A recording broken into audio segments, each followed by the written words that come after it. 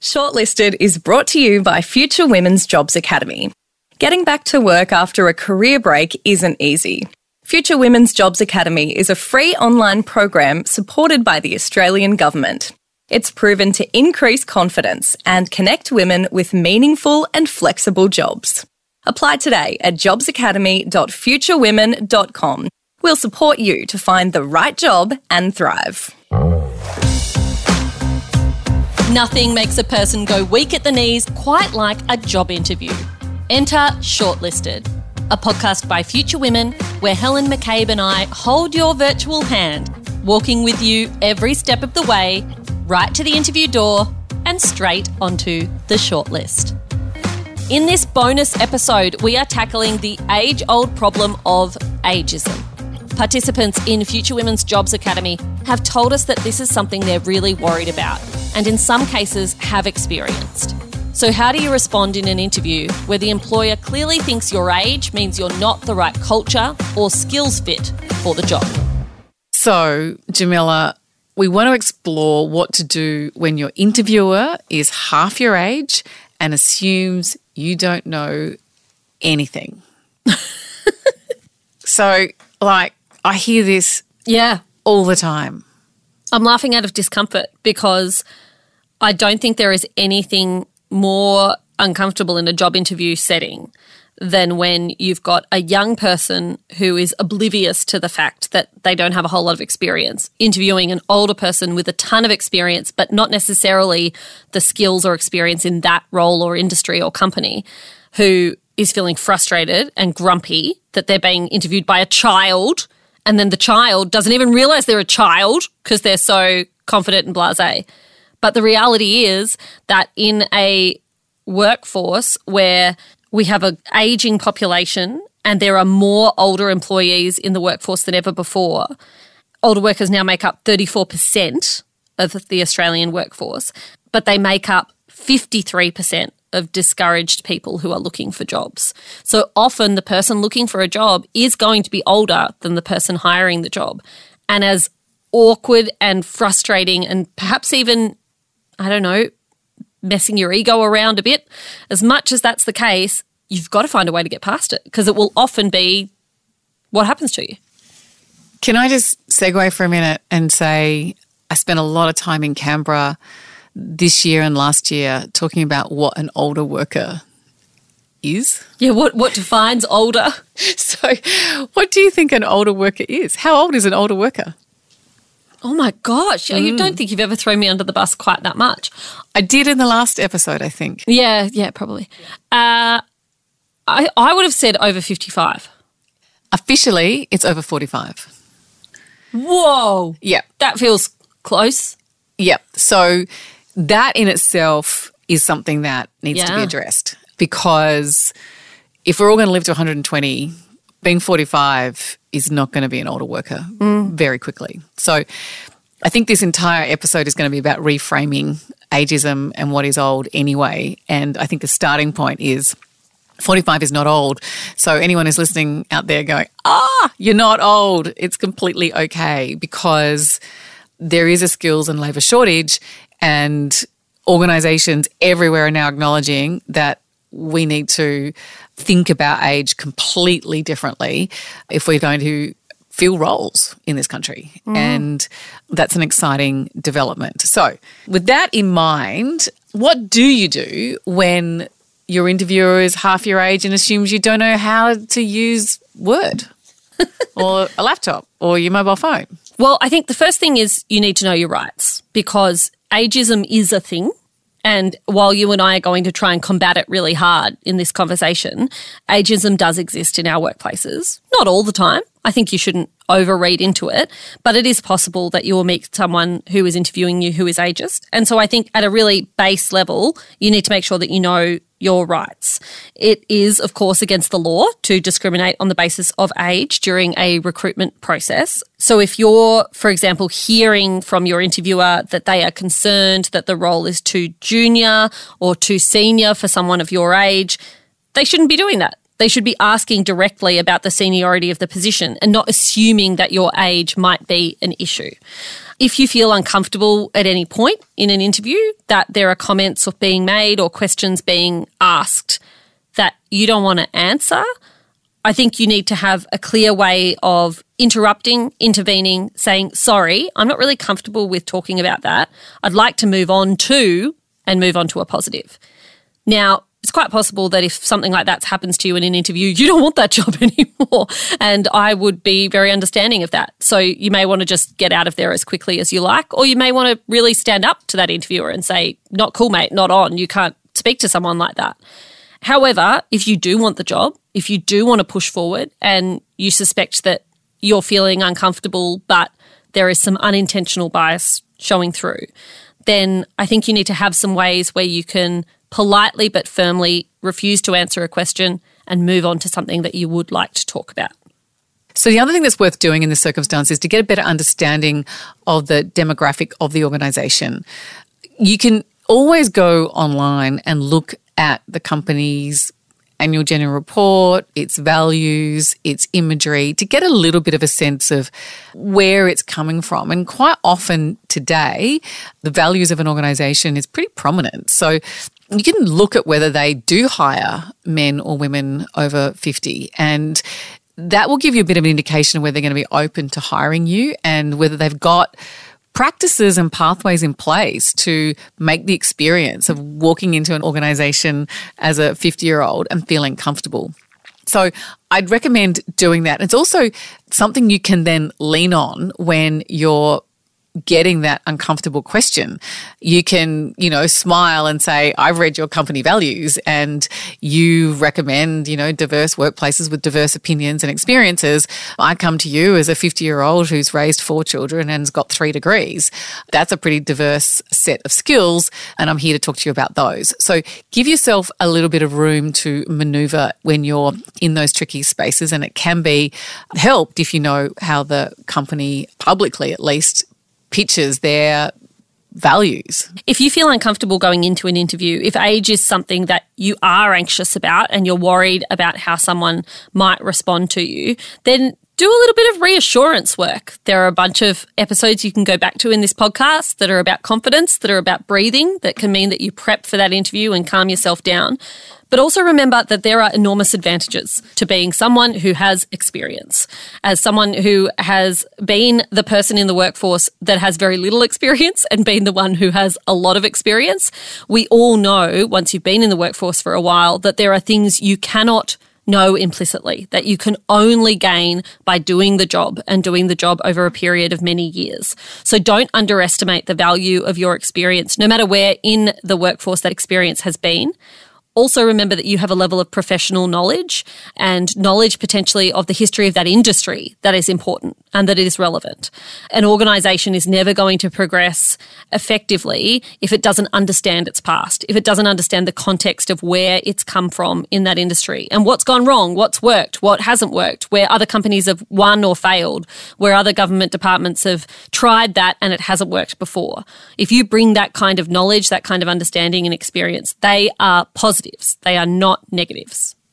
It might also be worth looking around your friends and family and picking up a relevant mentor. And that mentor might be a 30-year-old. It might be a 25-year-old. If you feel like you just need a bit of schooling about what the organisation thinks and does and what systems they work on and, where they have their lunch breaks or coffee breaks, and you just want to feel more part of a younger organisation, go and ask someone to help you and ask all those questions, because we now know that mentoring works 2 ways. You can mentor a younger person and a younger person can mentor you, and there is enormous benefits for both. So perhaps you might just need to spend a bit of time with someone in their 30s or in their 20s to give you the confidence that you need to talk about the stuff that you know that you're missing in your, either you can be your social media, it can be your books or podcasts, it can be culturally, although many of you will have children probably that can help. But I'd recommend just building up that knowledge a little to give you more of the confidence that you can work into an organisation as a 50-year-old and feel comfortable. Helen, I want to go to a couple of those coded use of language that are sometimes done by an interviewer where you're sitting there and they're asking one thing, but you know they're actually trying to figure out another thing. So, for example, if an interviewer is clearly concerned that you're going to be resistant or uncomfortable reporting to someone who is younger than you, how can you kind of show them and prove to them in an interview that they don't need to worry about that? Look, I think what you're getting to here is the mindset about going into a role as a 50-year-old, and I'm using 50 broadly. You can be 40, you can be 70, and finding yourself reporting to a whole bunch of people and all your team are younger than you. So that will be for some people difficult and hard to get over. And all I can say is that's a mindset you're going to have to work on. You're going to have to get used to the idea that at some point that everyone you work with and report to is likely to be younger than you. This is just the way the world is. So I do think before you go into the job interview, you have to make peace with that that's okay. Make peace with who you are and make peace with what you bring, knowing that you bring a whole range of skills, and some people want to draw on your experience and some people won't. Some people will always know better, even though they've done half of what you've done. But you need to get into the mindset that that is going to happen and that is okay. Because there is no point taking a job where you're constantly angry, defensive, uncomfortable with that power shift. That's just the way it's going to be. Is that too much tough love?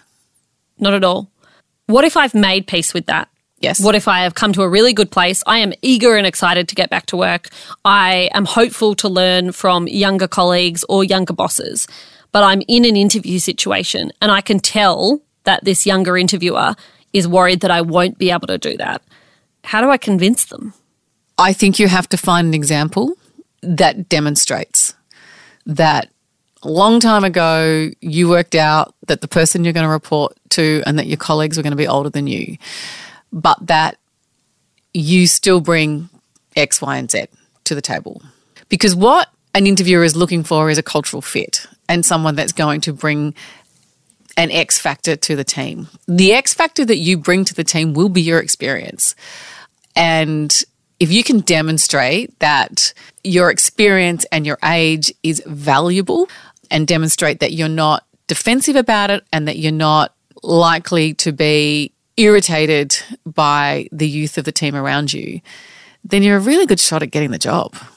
What if terms like cultural fit and technically proficient are being thrown around in a way that makes you go, they're saying, aren't you too old for this job? How do you reset or reframe a conversation to make sure that you can push back on that without being rude?